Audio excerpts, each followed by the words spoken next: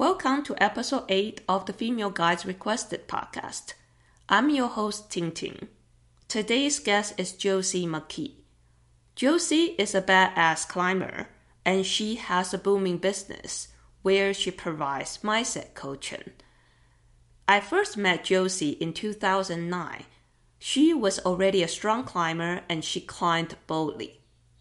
Back then, she often captured the moments with her DSLR wherever she traveled. Her images were expressive. I enjoyed following her journeys through her lens. Josie has spent years in Yosemite. She worked for Josie, sent gnarly routes, and went fast on big walls. I started to learn about her stories, not only from her personal social accounts, but mainstream climbing media. I knew in the past she guided some, and I remember she took her rock guide course with scholarship.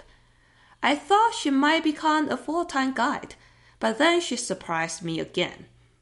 Right now she lives in Lander, Wyoming, and has her own business called The Mind Athlete. She coaches people to harness stress and turn it into something beautiful for their own climbing. I think this job is perfect for her given her climbing reputation. But how did it all come together for her? And what exactly does she do? I invited her to be on this podcast to satisfy my curiosity and to collect insights on alternative professions complementary to guiding. This interview was also quite special because I haven't chatted with her in the same room since more than a decade ago. Josie is doing amazing things, and I'm happy to share it with you all.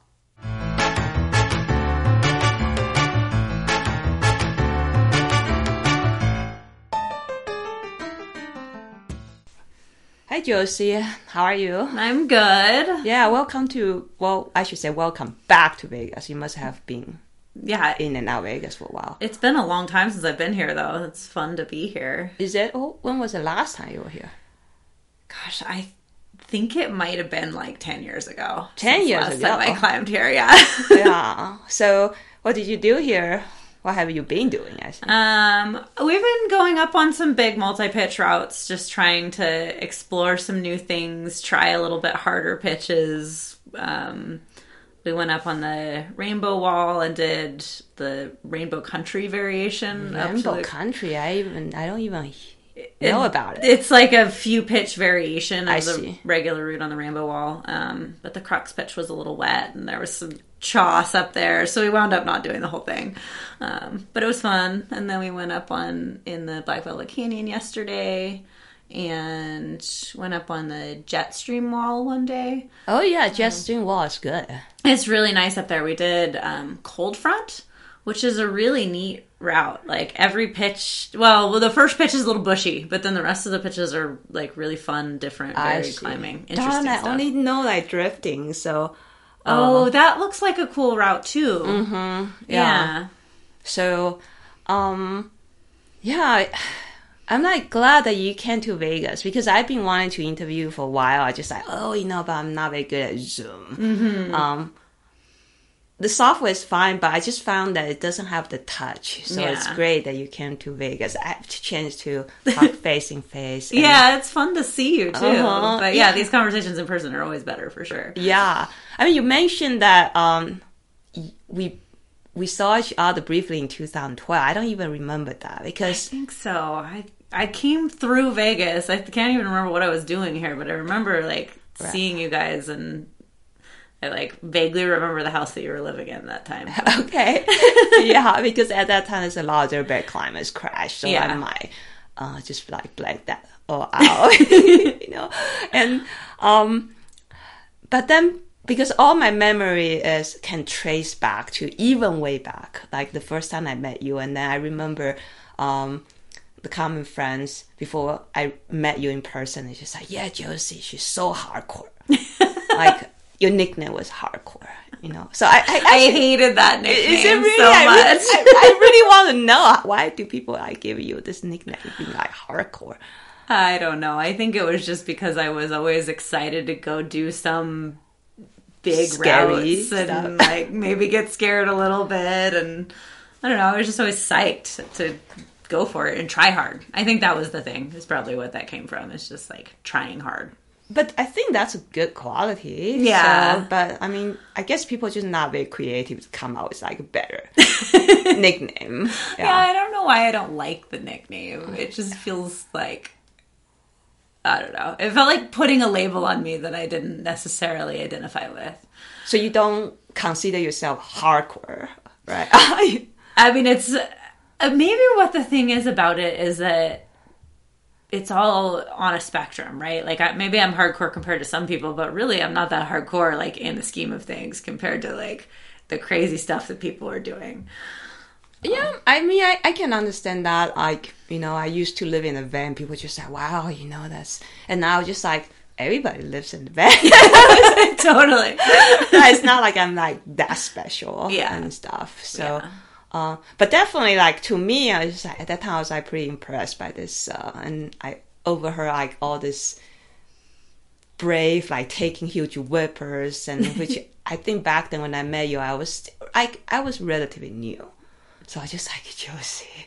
And so I was really inspired. And I actually heard one of the podcasts you were interviewed, you say, I don't know if people say that being inspired by me. How do you feel? I mean, nowadays must be a lot of people say that you inspire them for various reasons. I think I don't know, there's like a side to being an inspiration to people. I'm like, I don't want people looking at me and thinking that I'm like necessarily making good decisions or doing things that people should follow in my footsteps. But if I can't, like we talked about with that nickname, it's like getting out, trying hard, being excited about stuff and being willing to take risks and get uncomfortable, push outside of your comfort zone.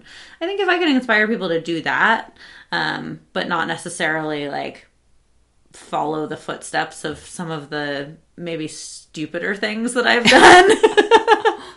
Okay. Because I'm not like all this full of wisdom all the time. Right, but people is gonna see what they want to see. Yeah. Right. So. Yeah. So I guess it's just hard to be in a place where like people look up to you and you're like, well, I'd like you to look up to this part, but not this part. But yeah, especially I think what I found is women that are, you know, trying to get into climbing bigger routes, are asking me questions and excited about the things that I do. And that feels good. Like I like to be an inspiration for that because there needs to be more women that are excited about that kind of stuff, I think. Great. Yeah. So, so let me put like this conversation into like perspective. I mean, I'm just too excited to see you. So I'm like throwing out a lot of random questions. That's right. And so this podcast for me is more like talking about career. And I know that traditionally, you have done a little bit of the traditionally defined guiding work, and then but you actually have quite a lot of pivot in your career. You work in Josie for quite many years, and then now you are in Lander and starting your own. You've been doing your own business, like the mindset coaching. So, and so I was just like, wow, it could be inspiring for some people who just like, okay, guiding is fun, but what if at some point I also want to pivot? And so it's kind of like nice to hear like your experience and all that. Yeah.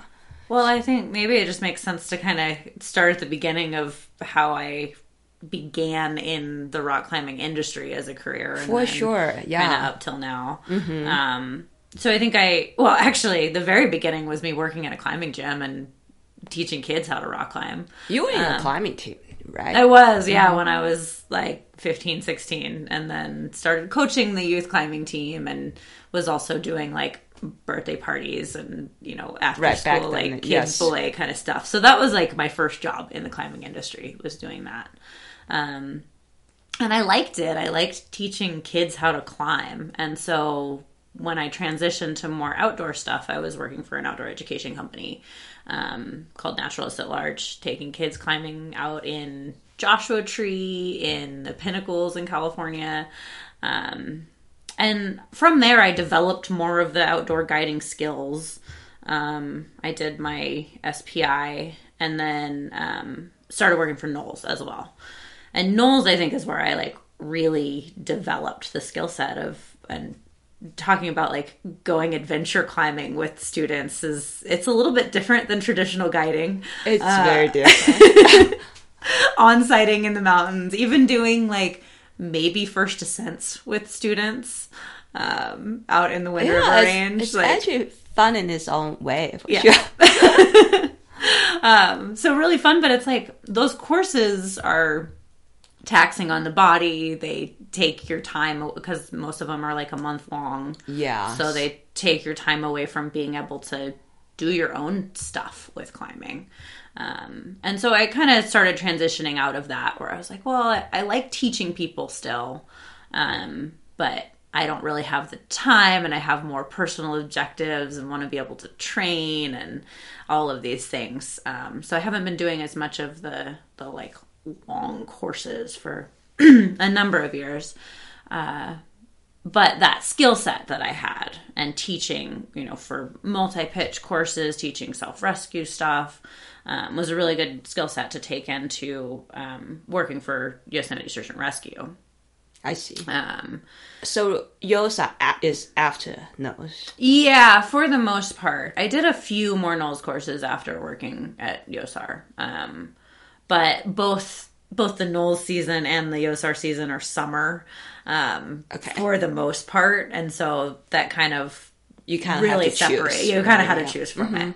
And so I worked for Yosemite Search and Rescue for 3 years, and then was also living in Yosemite for a number of years before and after that. Probably about 8 years in that area total. Wow. And that's a lot of time. Yeah. No wonder. I think that's probably like the window of time that I hadn't seen you, right? Like it was from, I think it was 2013 to 15, and then I moved away from there in 2020, so. But I heard a lot of stories about you. All this like 7 days, 7 big wall, and speed ascent, and all that. It's a little bit hard for me to imagine that you certainly have the drive. Yeah, so... Yeah, so it was, living there, being there was so inspirational. It was like, this is the stuff that I wanted to do. This is how I can push myself in so many different ways. And yeah, I got into doing these things, these big walls quickly. That was like the thing for a little bit, because you got to climb so much in one day. Yes. Yeah, I definitely can understand the drive or the motivation people free solo. I can't make myself do it, but imagine you don't have to deal with gear. You can cover a lot of ground. Yeah, and then those kind of like speed climbing on El Cap, you're like, I think the skills of climbing in the mountains and doing some stuff free soloing, but also some harder pitches of climbing, it all ties together into being able to make decisions on the move of like, okay, this is a place where I like shouldn't be falling. Okay, this is a place where I need gear. This is a place where I'm going to aid climb a little bit because the moves are too hard and I'm not going to move through them efficiently. And so transitions between all of this different stuff. But I think the kind of dark side of it is that it is dangerous. And with putting myself in those dangerous situations and always trying to do like the next biggest, hardest thing. Like almost every time I went rock climbing, it was like, okay, what's next? What's harder? Can I do it faster? On top of working for search and rescue and like responding to climber accidents, began to just put me in a hyper stressed mindset pretty much constantly. Yeah, I can't quite imagine how much mental. You're like, okay, summer, right? You're dealing with injuries, rescues, and then maybe spring and fall, you're doing your big. Yeah, and really, like, the Yosar season was from, like, the end of April to end of October. Okay. And so we were doing rescues in that whole time, climbing big things that whole time. Whew. And I'm tired just hearing about it. I mean, why is it so fun? Like, what were you thinking, like, when you think that was, like, the thing that you like to do? I mean, a few people that I was on the team with have said this, like, those were the best years of my life. And in some ways, I totally agree with it. Like, it was living a dream life, being able to live in Yosemite and climb almost as much as you want, getting to learn all of these different rescue skills, from the high angle rescue, swiftwater rescue, hiking around everywhere in the park to do searches or to, like, go out and carry people out, getting to fly in a helicopter on rescues, like, all this cool stuff that was, you're doing a job that's helping people. And so you feel good about the work that you're doing, but you're also like, this is amazing. Like, I get to do this. Like, I get to go in a helicopter, or I get to, like, go climbing for work to get up and rescue someone. Like someone that got their rope stuck on Royal Arches rappelling. You're like, okay, we're just going to go climb up and get them. That kind of thing. So it was like, it was a dream for a while. It was amazing. For sure, yeah. But lots of, like, a high stress work and play environment all the time. And so... It's like Las Vegas. Totally. You win big, lose big. Not business, but anyway. Yeah. So yes, I can see it's exciting, and then you learn a lot. Feeling helping people, that's good feeling. Yeah. And the dark side, the stress, and then at some point you feel like, are you still into doing that type of thing, or you are like taking a break? And yeah, so I think it was toward the end of my time working in Yosemite that I think I had just put myself in stress too much, and I didn't want to go rock climbing. I, like, kept making myself go, but I realized that I had this underlying sense of dread to go rock climbing ever. Like, it just didn't sound fun anymore. I was like, oh, this is this thing that I'm supposed to be doing. Like, I've wrapped my whole identity up in being a climber and being, like, a fast big wall climber. And I need to be doing hardcore things. Like, it was, I don't know that I, like, said that consciously, but, like, that was my identity. And so I kept doing it. Like, people calling you hardcore kind of, like, make a little, like, thing in your heart that you're like, oh, and did you think that you kind of unconscious think that you need to live out to people's expectation? I think so, and especially at that point where you're just surrounded by people doing amazing, inspiring stuff all the time, and knowing that I was capable of doing those things also was like, okay, so I have to keep doing this. But I didn't want to. Like, it didn't sound fun. I was, like, scared all the time or just stressed about it. I would have fun when I was actually rock climbing, but anytime I was thinking about rock climbing, I was stressed. Oh. And so it was like preparing for a day of going climbing. Or what I found was the worst part for me for a little while was when I was on belay ledges, just like belaying my climbing partner. I'd be like sitting there stressing about, like, are we going to get to the top in time? Like, what's the descent going to be like? Like, how's this next pitch going to be? Is it going to be scary? Like, all of the negative thoughts were going through my head. So basically, when you were climbing, at that moment you're fine. But then once you can stop and think, you kind of like, just like anxiety in my head. Wow. But obviously right now you're still climbing. You are in Vegas climbing. So I'm like, how did you overcome this thing? So I realized I needed to make a change because I still knew that I loved climbing, but there was something wrong. It was like a relationship that had gotten toxic, and I, like, I needed relationship therapy for my rock climbing. Yeah. And so I actually... Is there such a thing, though? I mean, it could be a very interesting thing to explore because I'm always like worried that if I guide, at some point I don't want to go for personal climbing. It's not as stressful, I think. Yours is very high stress. But it's kind of nice to hear your experience. Yeah, go on. Sorry to. Well, it's funny because we're on a podcast, so this is like how I found out about it. Also, was I was listening to a podcast with this woman, Chris Heilman, who is a mindset coach, and she said all these things that I was like, oh my gosh, I need to like talk to her, like find out more from her. And so I looked her up online, and she does mindset coaching for. She's a sports psychologist. She's a PhD in sports psychology. And she works with a bunch of different adventure athletes. Like, she's a runner, skier, climber a little bit. And so I worked with her for maybe like off and on for like a year, getting some coaching on my mindset. And one of the things that like changed everything for me that she said to me, it was like super simple. But she asked what a sustainable, first she asked like, what's the most fun type of climbing that I could be doing? And at the time I was like, man, limestone sport climbing sounds like the most fun. It's like the most playful. It is pretty like, fun. like low stress. The movement is fun. You've got bolts, so you're like mostly pretty safe.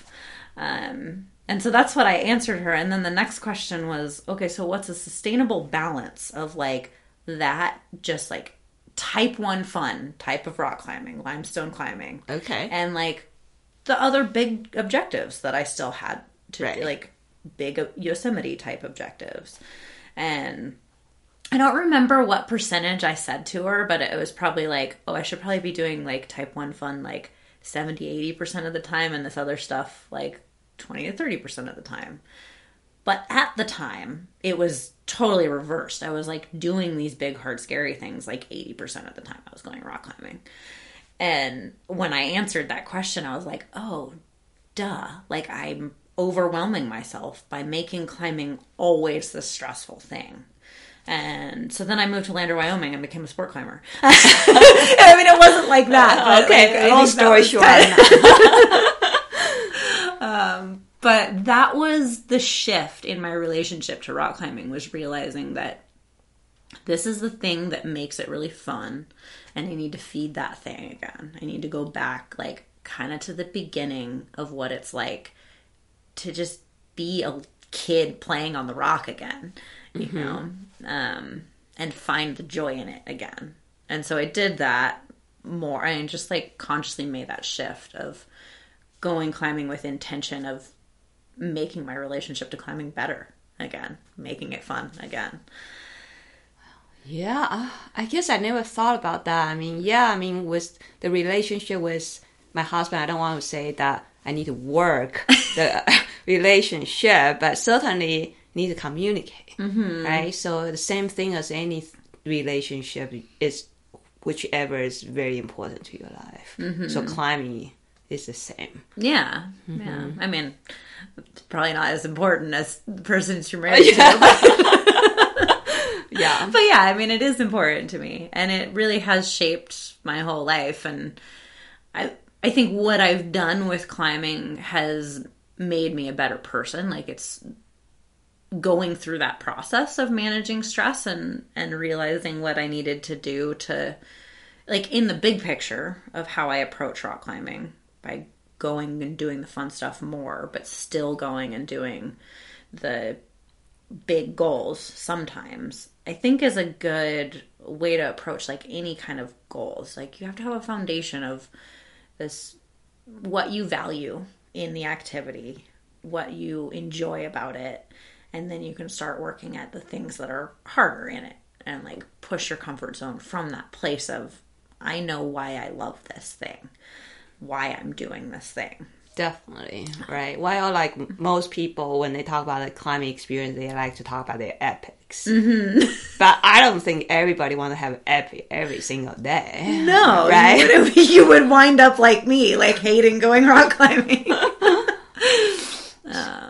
But then the other part of it is like in the moment managing stress. So like when you're up above your protection and like you have to pull a hard move and like, this is a scary fall. Like that moment of making the decision to commit to trusting yourself in the movement and calming yourself down so that you're not like operating from this fully stressed state, but you can focus on the climbing movement. That also translates to everything else that we do in life. Being able to do stuff deliberately with intention and calming our nervous system down. And I love that aspect of it. Definitely. I mean, it's nice to hear you elaborate that, because you know what, like, so for people like who say interview Alex Honnold, right? So he just like, oh, no big deal, whatever, right? But then it's inspiring in a way, but it's not very useful, right?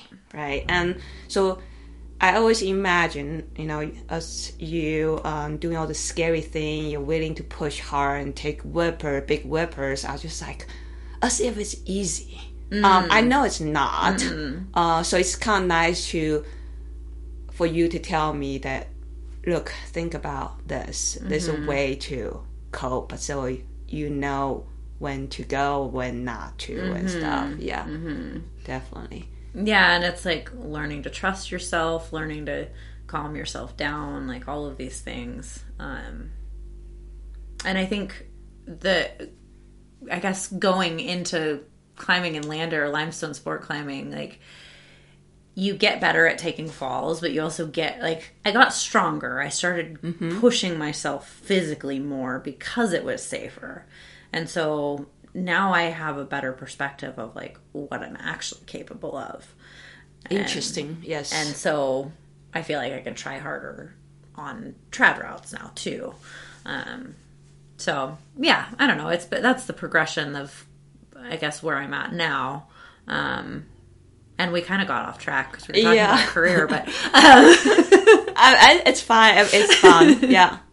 But yeah, so I moved to Lander during the pandemic because it was. So that's so when was the last year you worked in Yosemite? I was working there until the summer or fall of 2015. Okay. And what's this 5 years like? Yeah.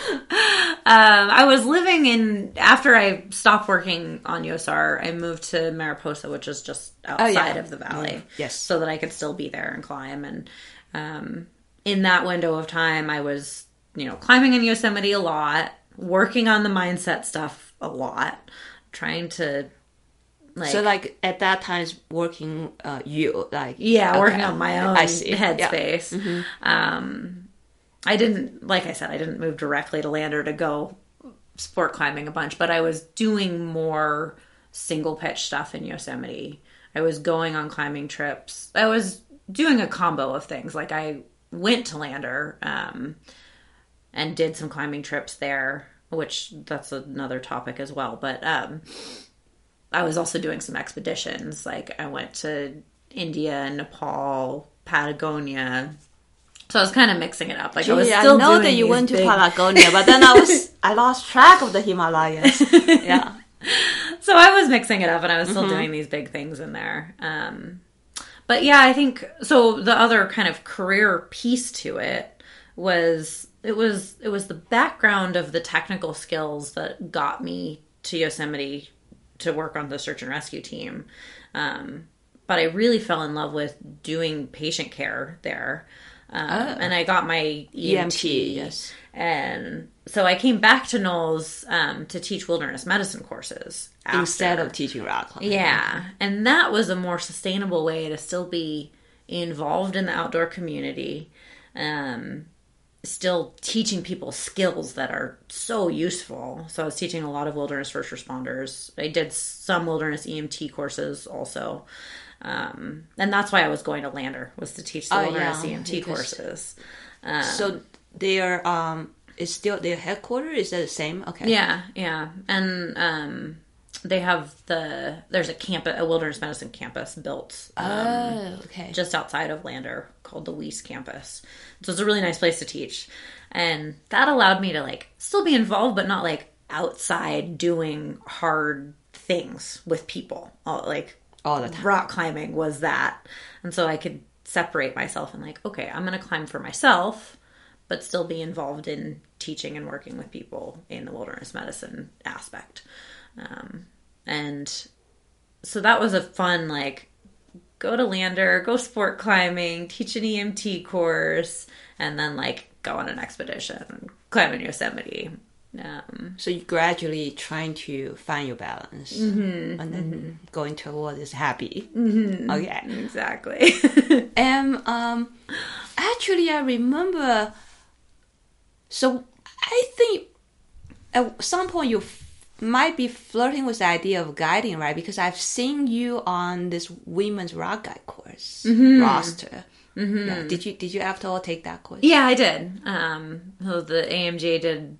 They've been doing them for a few years now, but I think I was on the first one that they did. Oh, okay. The women's rock guide course. And I think I'm trying to remember my thought process exactly when I took that course.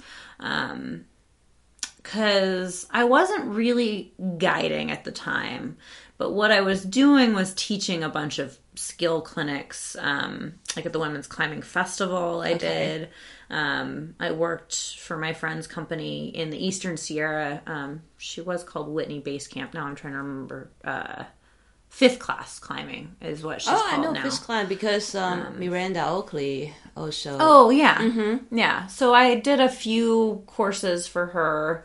I was teaching self-rescue because that was the thing that I really felt like a skill set that I felt like I had like a specific niche and ability to teach those skills. So I love teaching those. So I taught a few of those for her, as well as at festivals. And then I was getting into teaching some of this mindset stuff. And taking, like, going out, teaching some of the mindsets work that I had done, as well as, like, doing some falling practice and that kind of stuff. And so I think that was the main reason that I took the rock guide course, was so I could, keep progressing my skill set, so I could work with people outside and do skill classes, because that's what I really loved doing, rather than like taking people out and guiding like in the traditional sense. But like, let's give these people, especially the mindset and rescue skills, where they're like, okay, you're going to use this stuff as you develop as a rock climber, as you start going and doing bigger things. And because I had my own experience with it, both with SAR and with, personal incidents that had happened. I was like, it's so useful to be able to have these skills. Definitely. So then what I hear is you are more like an educator at heart. Definitely. Yeah. And so, actually I was in, that's funny now thinking back to it, because it's been a few years, but I was in the process of developing an education curriculum for Flash Foxy. And we were going to start doing all these education courses, and that was when I took the rock guide course, was right before that, because it was going to play into this whole new set of education programming with Flash Foxy. And then what happened to that? The pandemic happened to that. Pandemic just ruined everything. Yeah, we had like our first spring lineup of schedules, the spring of 2020. Spring 2020. Yeah, I remember spring 2020. And so I think, like a lot of people, the pandemic sort of just spun me on my head in terms of what I was doing with my career. So that got put on the back burner. I decided to move to Lander because it was a good place for me to be during the pandemic. Because at that point I had been in and out of Yosemite, in and out of living in Mariposa, and then going on these expeditions, then was traveling to do these courses, and was like mostly living in my van, which didn't work in the spring of 2020. Like, there was nowhere to be. And so I had some good friends that own the guide service actually in Lander, Wyoming, Wind River Climbing Guides. And they were like, yeah, come to Lander. Like, it's not as locked down as, because it's a small town. Like, it's not just as Wyoming people don't care. Wyoming people in general don't care. But I was in California at the time, and everything was shut down. Like, you couldn't even, like... Yeah, California, I remember, was bad. Yeah. So it was weird being in that transition, just like in lockdown for a little bit in California, and then like, okay, we don't know how long this is going to last. Yeah, nobody But I knew. need to like figure out something to just do if we're going to continue to live in this pandemic world. And so they had some guiding work up there. So I did do a little bit of guiding that summer. And I wound up getting it was sort of unrelated to the pandemic, but getting a job with the Central Wyoming Climbers Alliance as the executive director and International Climbers Festival director, which we didn't know if we were going to have an International Climbers Festival ever again when I took that job, but it was an interesting way to just get involved with the climbing community there in Wyoming, in Lander. And so help put on the festival with them, as well as we do a bunch of grant writing to work on the hardware, the trails, like maintain the climbing areas there, and then fundraising for youth climbing programming as well. So I had my hand in a lot of different buckets with that job. And so I did that for a couple years while I sport climbed and went out in the mountains a little bit, as well as, so I wasn't doing these like courses with like big groups of people anymore. The events had been shut down. But I still wanted to work with people and teach some of the things that I was teaching. So I started doing some online mindset kind of training programs, which was a really fun way to like keep teaching people. And you know, Zoom's not quite the same as doing it in person, but I realized that it was something that I could do. And so now in the last 6 months, I've transitioned into that pretty much full time. I quit my job with the Central Wyoming Climbers Alliance and am now doing mindset coaching virtually with people. So you switched to full-time. I know that you like mindset coaching. Is that also you're reaching this point that you have increasing clients, so it's like sustainable? Yeah, and it was like seeing that it was possible and realizing that, oh yeah, like from a distance, working virtually, I can work with a lot of different people. Like it doesn't have to be here in Lander. It doesn't have to be at these specific events, because at the beginning of it, the events weren't happening at all. But I could still do it. And then, yeah, I started growing more clients and developing a specific way of kind of coaching this mindset stuff and having more and more fun with it and learning. Like, I took a number of coaching courses, some neuroscience training, and just like read all the books that I could on sports psychology, and there's a handful of climbing specific sports psychology books. I mean, most people are familiar with the Rock Warrior's Way, okay, but like that kind of thing. And so just like diving into learning the stuff and getting really excited about it. Like it was the stuff that worked for me, and slowly as I taught it to more and more people, it was like, okay, these are the things that are working for everyone else. So then kind of made me interested. So, well, you say you listened to this podcast and then you needed a little help. So you contacted this mindset coach. So did you model your thing after your coach, or you use it as a springboard to develop? I don't know. How did that all happen? How do you design your thing? Is there some sort of a training or certificate or whatever? All this random. Yeah, I mean, there's not really any specific training. Like, there's a bunch of different things that I did to train myself, but like mindset coaching for climbing is sort of, it's a small niche industry. So you have a lot of ways. So you have to experiment, be creative, and then potentially learn from the jar and modify it. Yeah, definitely. But I use some of the stuff that Chris did, and realizing, so Chris Heilman, the mindset coach that I was working with, like she was working with a broad spectrum of different athletes. Yeah, you said adventure athlete. Yeah. Yes. And I realized that I could take some of the stuff that, like some of the stuff that she was doing as well as, what other people are doing, and dial it in specifically for rock climbers. Mm-hmm. And one of the things that I've found recently is that having, like, rock climbers like to follow training plans. Like, not everybody does, but it's like a thing that it's like, it's easy to go on a prescripted, I'm going to go to the gym, do these 6 exercises. 6-week bouldering training plan. Yeah, exactly. And so you have something like that too? 6 weeks well, what I do right now is my like kind of intro mindset programming is, it's 4 phone call, like Zoom sessions, or it could be in person if they happen to be in Lander or wherever I am, over the course of 2 months.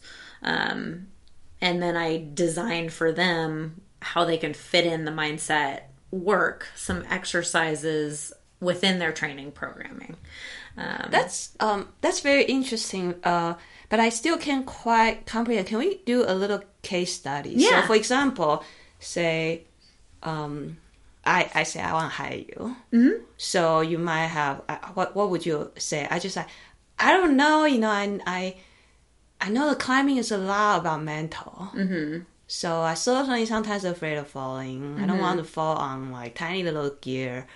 And I want to be doing long route and all that. So I say, hey, Josie, can you help me? Yeah. And then what would you say to me? So I'll usually start, like the first session, I'll start off and just like dig a little deeper into, what are the thoughts that are going on in your mind, the emotions that you're experiencing. Like, is it fear just with going above these small pieces? Are there other elements to it? If it's like specifically this fear of falling thing, then we're going to incorporate falling practice in. Sometimes people are dealing with like a mix of things. And so what I found is interesting, and this is how I frame it to people, is that I think there's kind of 3 buckets that we could put stress into with rock climbing.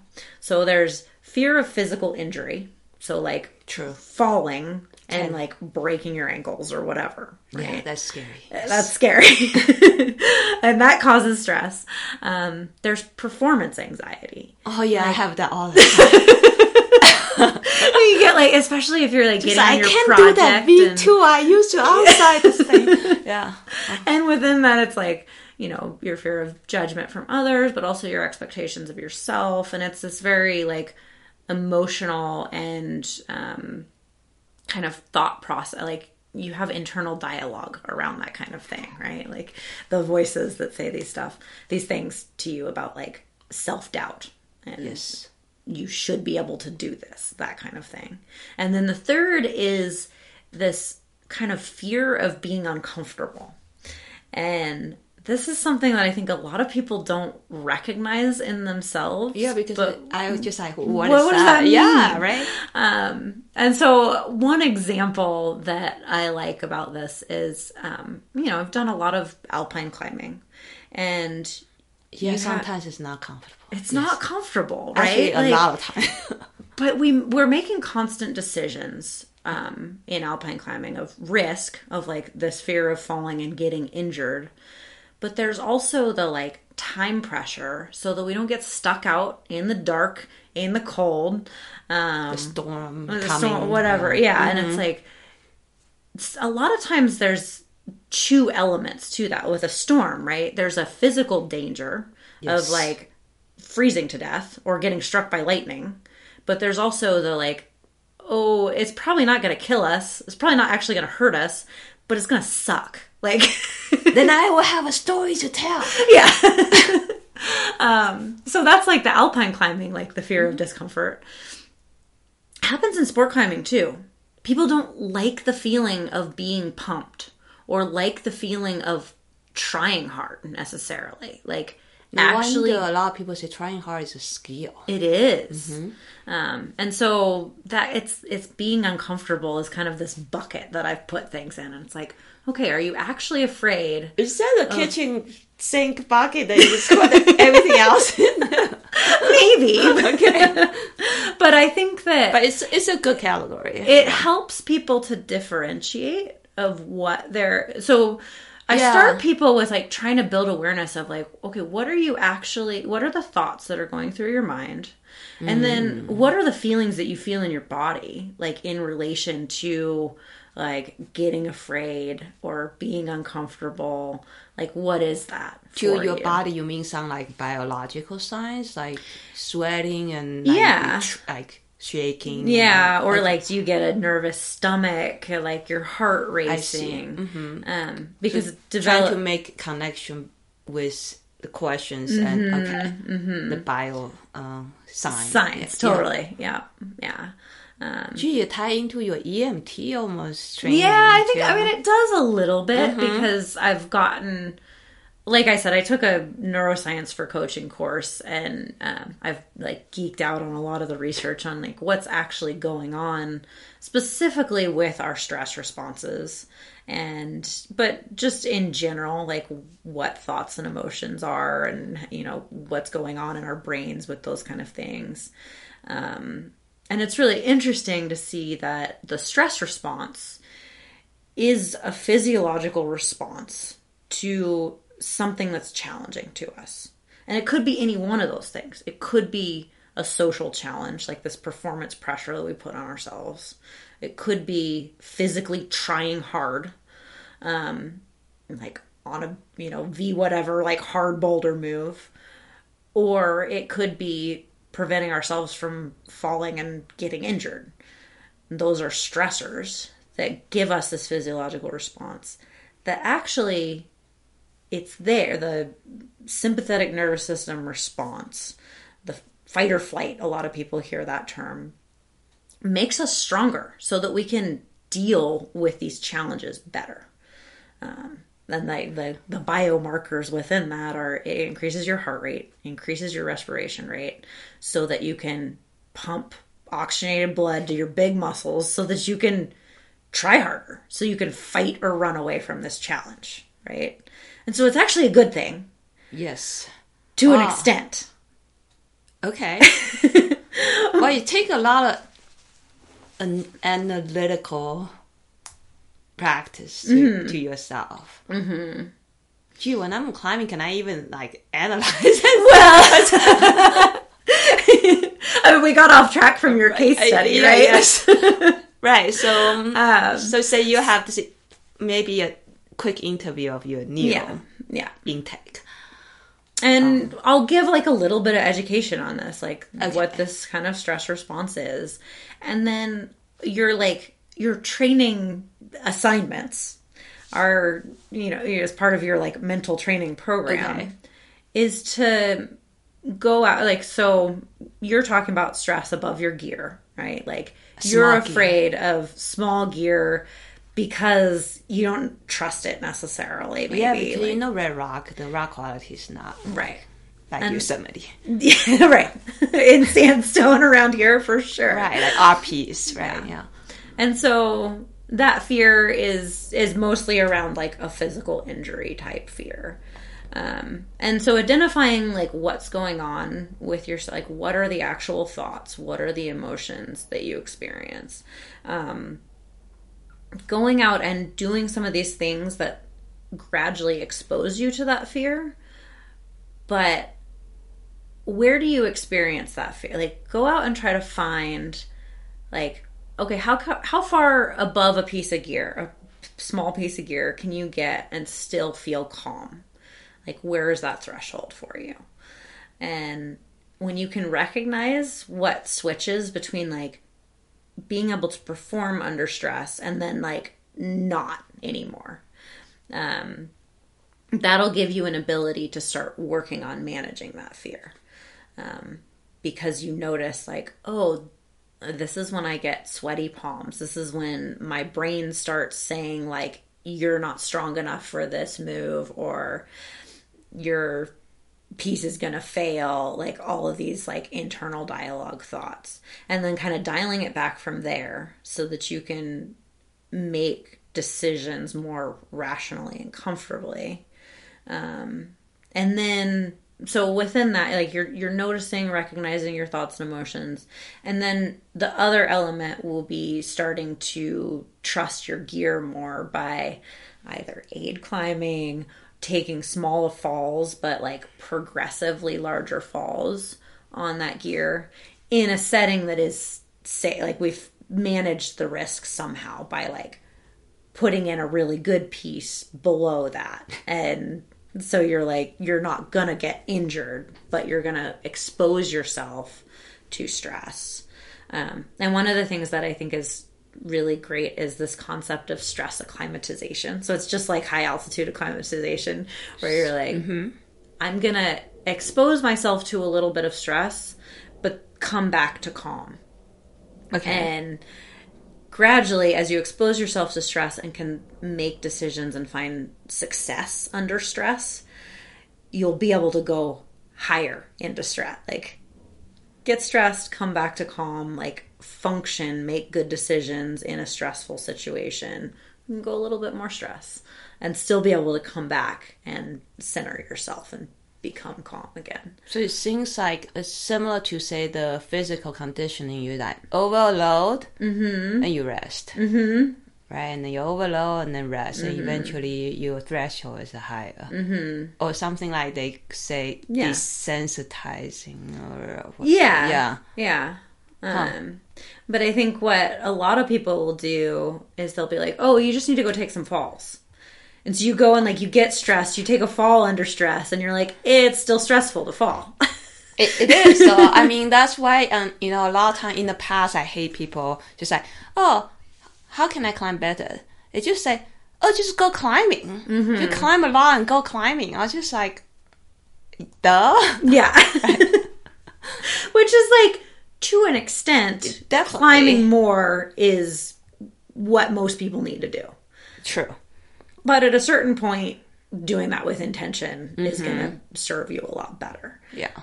Where there's specific weaknesses that we have. And just like with physical training, you're like, for me, I use this as an example, is after climbing all these years on big walls, like my weakness is power. Like I don't boulder very much. I don't actually do hard moves that much. I have great endurance. So when I do my gym training sessions, I like to focus a lot more on power and hard moves so I can work on that weakness. And same thing with mindset stuff. Like if you're somebody who, like, your weakness is falling, being afraid of falling, then we're going to work on that. If your weakness is red pointing and like the anticipation, anxiety you get over, am I going to send this go? And we work more on that kind of thing. So another question I have is, most people, just like you said, most people understand the fear of falling or the performance anxiety, right? But how do people identify that it's actually, maybe it's more of a mental aspect? Just like, sometimes you say, I want to work, strengthen my weaknesses, right?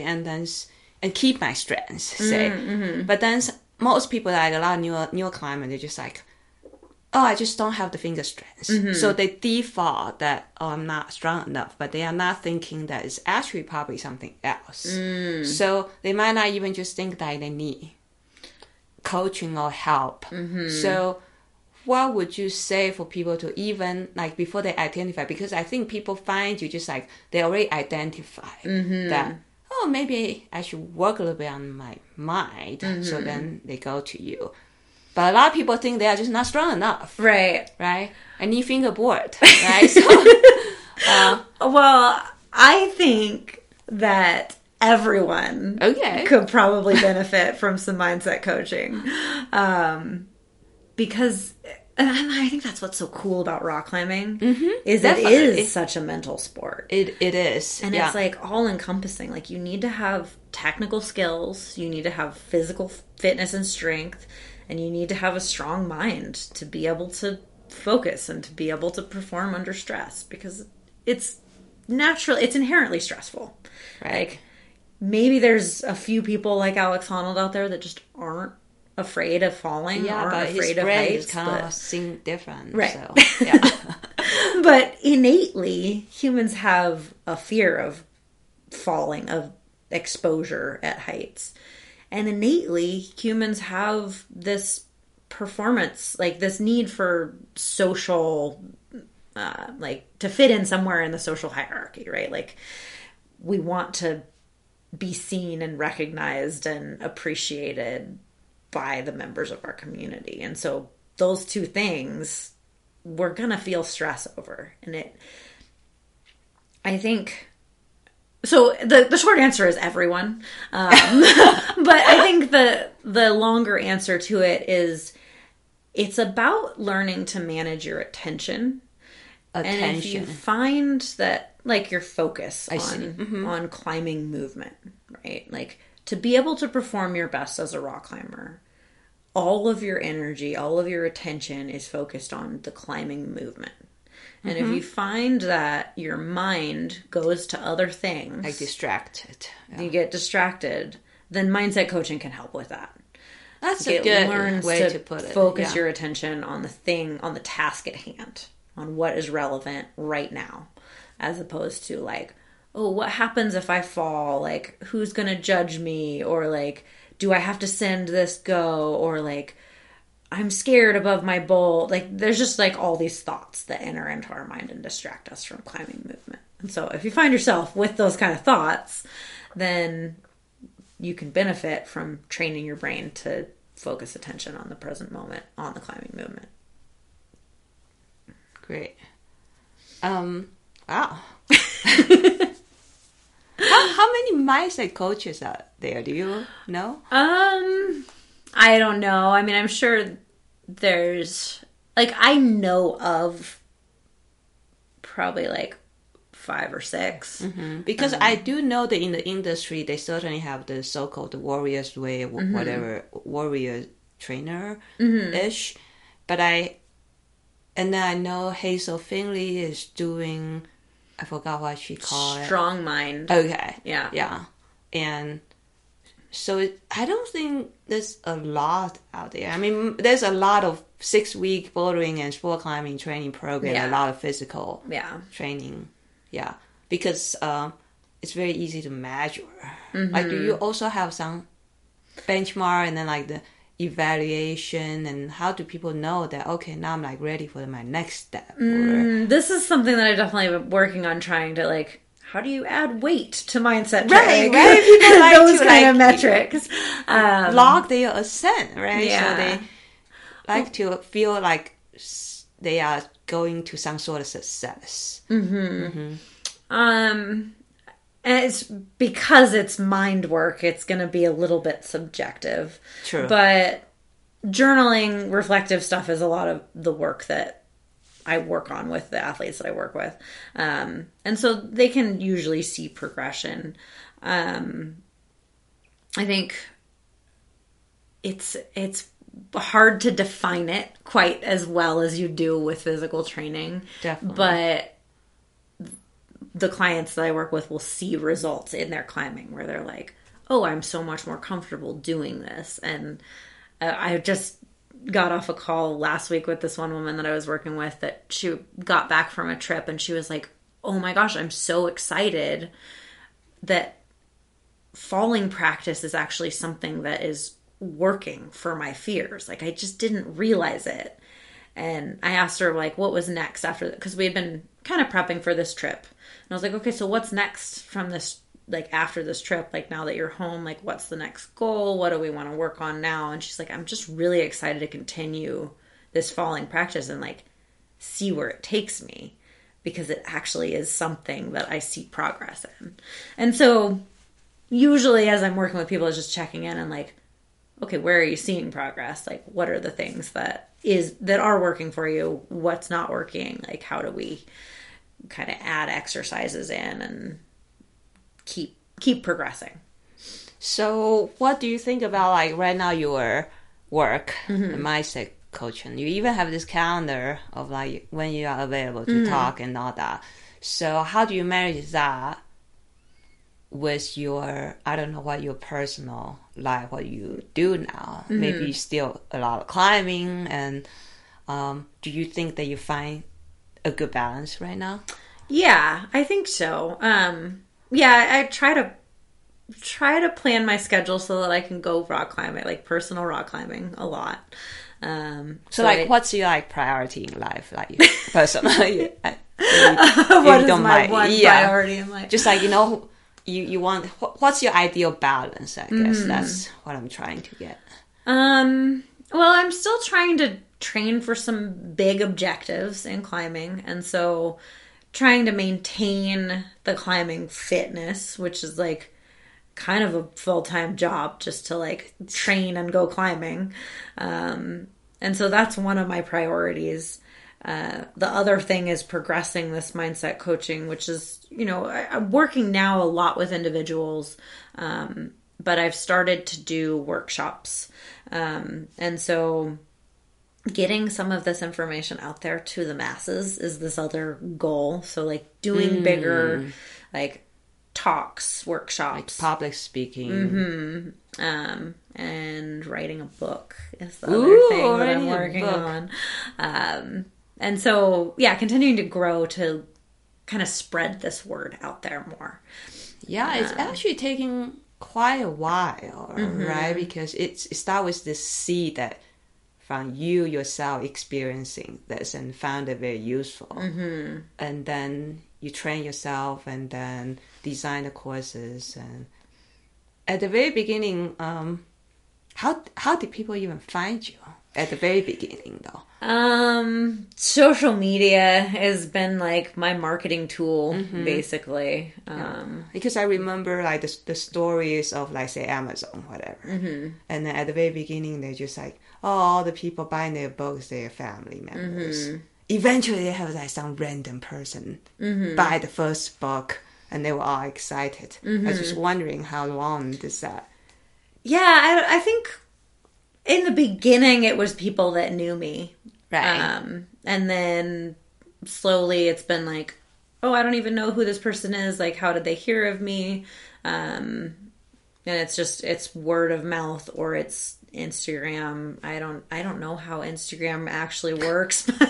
I mean, you change all the time. I think that adjust the algorithms and stuff. Yeah, exactly. But I've had you probably know Athena Rock Guides out of Joshua Tree. Yes, I do. Primarily for women's guide service. Like, they do a lot of women's programming. Yes.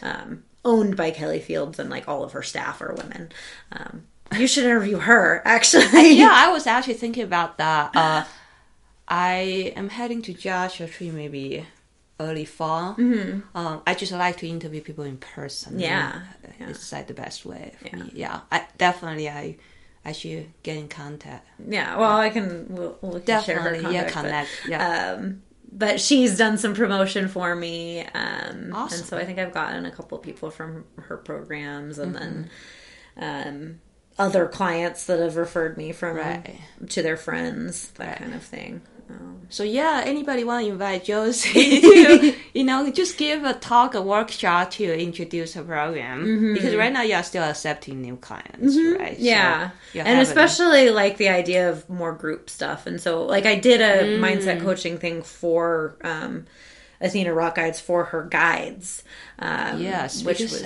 I was thinking about I teach SBI courses. That could be an interesting little program, but it's a little bit different. This affiliate with AMGA, so it's hard to alter their curriculum and stuff. Yeah, but I think it would be something interesting for guides too. Yeah, and that's like a slightly different approach to it with guides, because I think. Yeah, what did you do with them? Well, so there's kind of two components coming back to it, right? Guide. Yeah. So there's your own personal mindset management, which with guiding, like, you're making so many risk management decisions, and throughout the day as you get more tired, or throughout the week when you've like gone out and done things a bunch, and you're constantly assessing risk of, you know, rock fall, your clients and their capabilities, weather coming in, and you have to manage that for everyone. So I think it's just a higher stress job. Like you have to kind of be on point. So having your own mindset is really good, but then also having some skills to coach other people when they're dealing with stress. And so that's how I did it with the Athena Rock Guides course that I did, was kind of talking them through their own personal stuff. How about the common stressors that guys have? Yeah. Like, what did you find out? Well, one of the things that we were talking about in that was a couple of their guides had been in some like near miss, like rock fall incidents. Yeah. And so starting to like... More like a risk management. Yeah. And to like, how do you get back into climbing after you've been exposed to something that was scary and dangerous? And you know, kind of like my own stress that I dealt with on search and rescue was like, it was starting to affect my own personal climbing. Right. So perhaps your guiding stress affect your personal. Yeah, I see. So that was a big thing that we talked about. And then yeah, how do you coach clients, especially people that are... People always ask me like, how am I shake? I mean, the common thing is just like, do I need to take some fall practice? Yeah, and I have a framework for like how to approach falling practice. Like if you have clients that you're working with on a regular basis, of like, okay, so these are some progressive steps to like do an intentional falling practice, rather than be like, okay, we're just gonna go out to the sport crag and like take whippers, which is like, it's fine, just fall. No, it can be good, and that can work for some people, but a large enough percentage of the population, if you just put them up there and say like, go take falls, you're actually potentially doing more harm than good, because they're so stressed when they're falling that they're associating falling with stress. Oh, so what's your framework? Is that a trade secret, or like... No, it's not a trade secret. I mean, I think it's really similar to what a lot of people do, which is, again, kind of going back to building that awareness of like, what is your stress response? Okay. And learning to calm that stress response, so that then you can take progressively larger and larger falls from a place of calm, rather than like, okay, I'm stressed, just let go and fall. Okay, that was really scary. Okay, I gotta go do that again. Like, you go up from like first just like dangling on the rope and swinging around, like feeling relaxed hanging there, and then like, okay, your waist is at the bolt. Can you get yourself to and this is really similar to the Rock Warriors way, and I think what a lot of people do, but there's breath, eyes, and body is kind of the three things that I think about with calming yourself before falling. So an inhale and then a slower exhale is something that calms the nervous system down. And so if you do, there's like, I'll do it here and see if you can like hear it. It's like it's like a fast inhale with like 2, and then a really long exhale along with like a little bit of sound, like an audible sigh, is really calming. So it's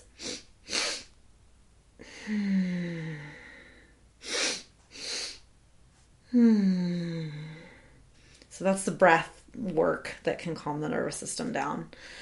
2 quick inhale, and then with this long, slow exhale. Okay. And then eyes. So like looking at where you're going to fall, but with a soft focus on more like your peripheral vision, is really calming on the nervous system. And then body, like feeling the body relax and being like in a position of falling. With, you know, like soft knees so that you don't impact hard. Like a cat. But also specifically thinking about relaxing in your core, because that can be something that we like hold. We tend to hold tension there. And if you focus on just like kind of releasing your core muscles, it has that repercussion throughout your body. Like it calms your whole body down. So those three things are like the quick, like we'll do this to try to calm our nervous system down.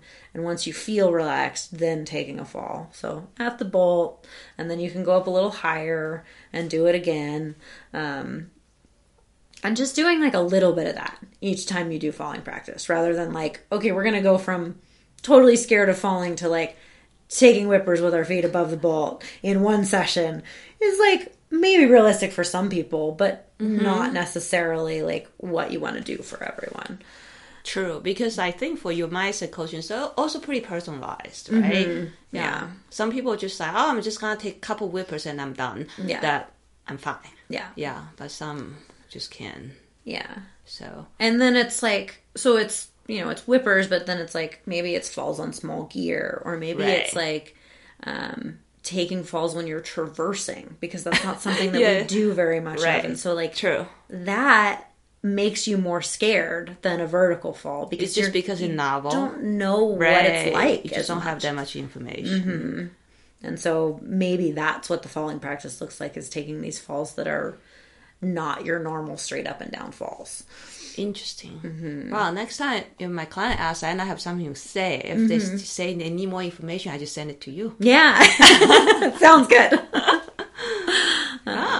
Great. But yeah, it's fun because like I said, climbing is mental and physical. Like working on all elements of it it's going to be useful for most people, and it's really fun for me to help people out with it. Like I love seeing that progress with people where they're like timid, scared, just like generally climbing with a lot of tension to like a lot more relaxed and a lot more fun with their climbing. Yeah, I think that's beautiful.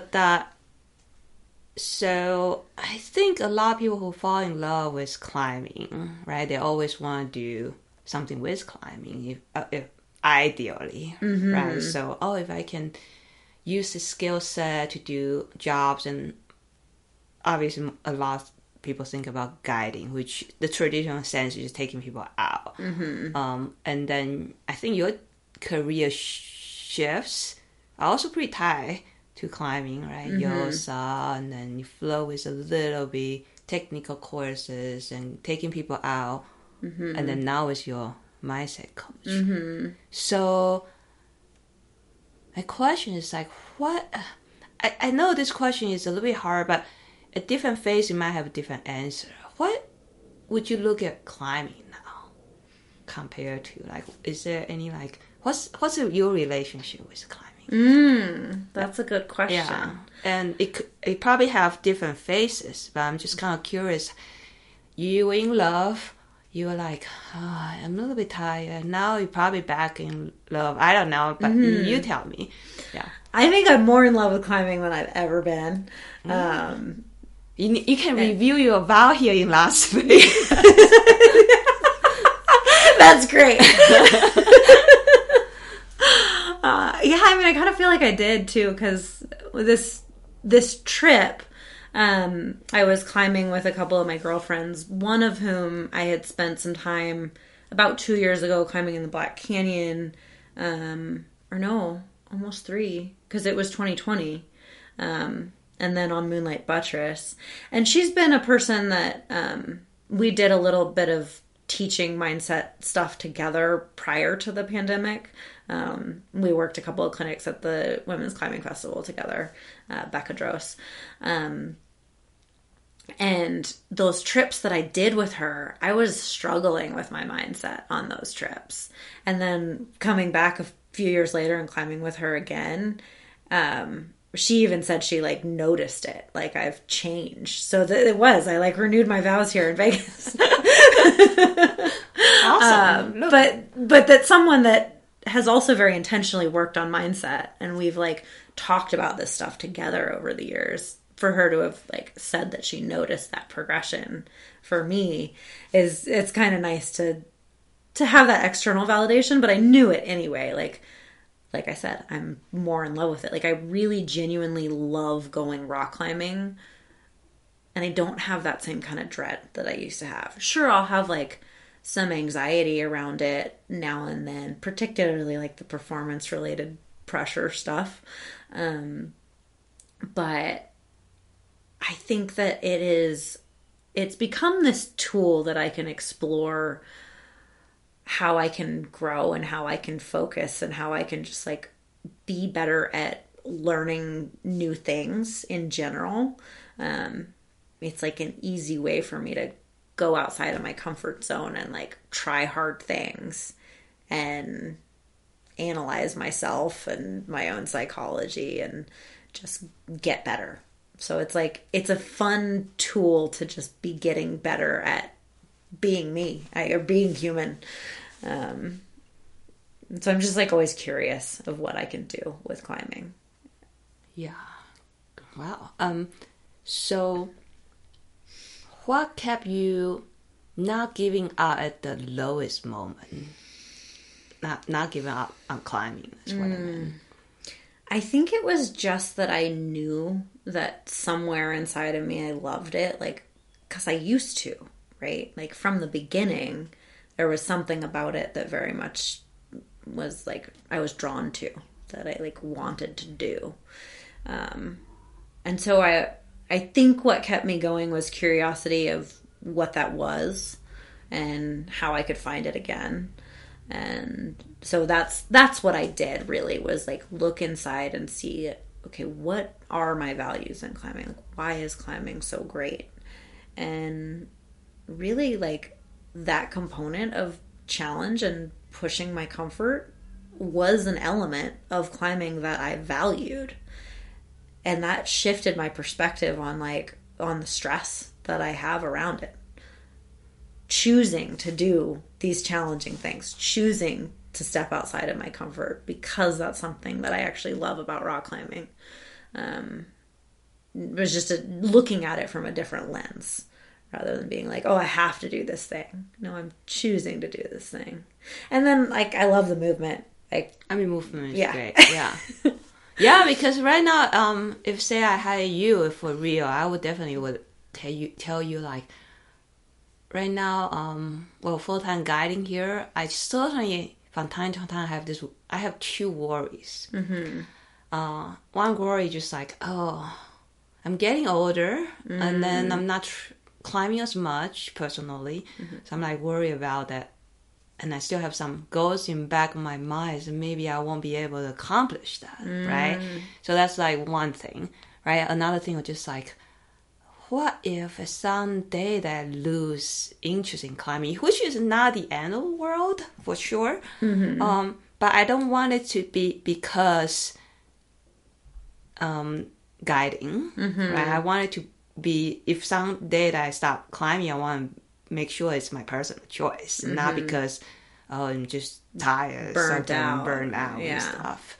So do somebody approach you like something like this? That's an interesting question. I don't know if I've quite heard that before, but it resonates for because some of you know the we're talking about guiding. Yeah. So I think like what I was just mentioning with my own personal process, I think that it's so important for everyone to recognize what their value is in rock climbing. Like, why is it that you love this activity?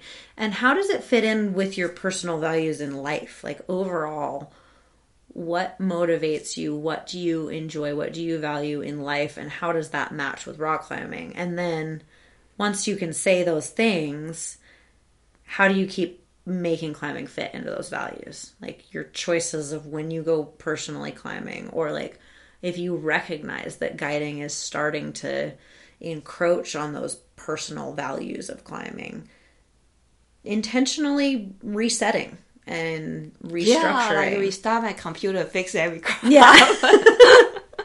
Like, clean off the hard drive and start over. Definitely. That's just reboot. Yeah. Yeah. So I think it's important to just like keep asking those questions, because they'll change too. Definitely. But one of the things, I can't remember where I heard this, but goals can change. Oh, this is my coach, my climbing coach. Okay. I work with him for physical training. He works with Climb Strong. His name's Alex Bridgewater. He's great. Oh, I know Alex Bridgewater. Oh, you do? Okay. Yeah, because I attend one of the, so they have this workshop in one of the gym. And, and you know, Dave and Steve, they knew each other for a long time. Right. Yeah. So he's also in a PhD for sports psychology program. And how's Alex? Because he got injured. He's good. The injury in the fall. Okay. I think he burned his hand. Yeah. He's good. Yeah, he's back to it. So, sorry, I don't. Random questions. Right. Yeah. So keep going on your physical training. Sorry. Yeah. So he's my physical training coach, but he's also getting a PhD in sports psychology right now. So we geek out on this mental training stuff together. Yeah. So one of the things that he was saying is that our goals in climbing can change, but our values are more constant. And they might change over time, but like what we love about the activity is more constant, and our goals in climbing usually like fit into those values. Or if they do, there's gonna be more power toward those goals if they fit into those values. So say like people ask me, okay, Ting Ting, like why do you like climbing? And a lot of times it's like, I don't know, I just like it. And I mean, it's a valid answer, but you're saying that you encourage me to like explore even like deeper. I don't have to answer people, but then like it's deeper, then it can help me to recognize like my life paths or choices and stuff. I think so. And one of the things that I'll do with clients is have them kind of visualize one of their best days climbing, like a time that was just really great. And then what are the elements of that day that made it so great? And how can you take those elements and like try to get those things from climbing on a more regular basis? Yeah. So it's like, you know, people will talk about, you know, the people that they're with or the places that they're in, or, you know, the element of trying hard. Or maybe it's like a specific route that they really loved climbing on because of the movement. I mean, there's just so many different things about climbing that you can love.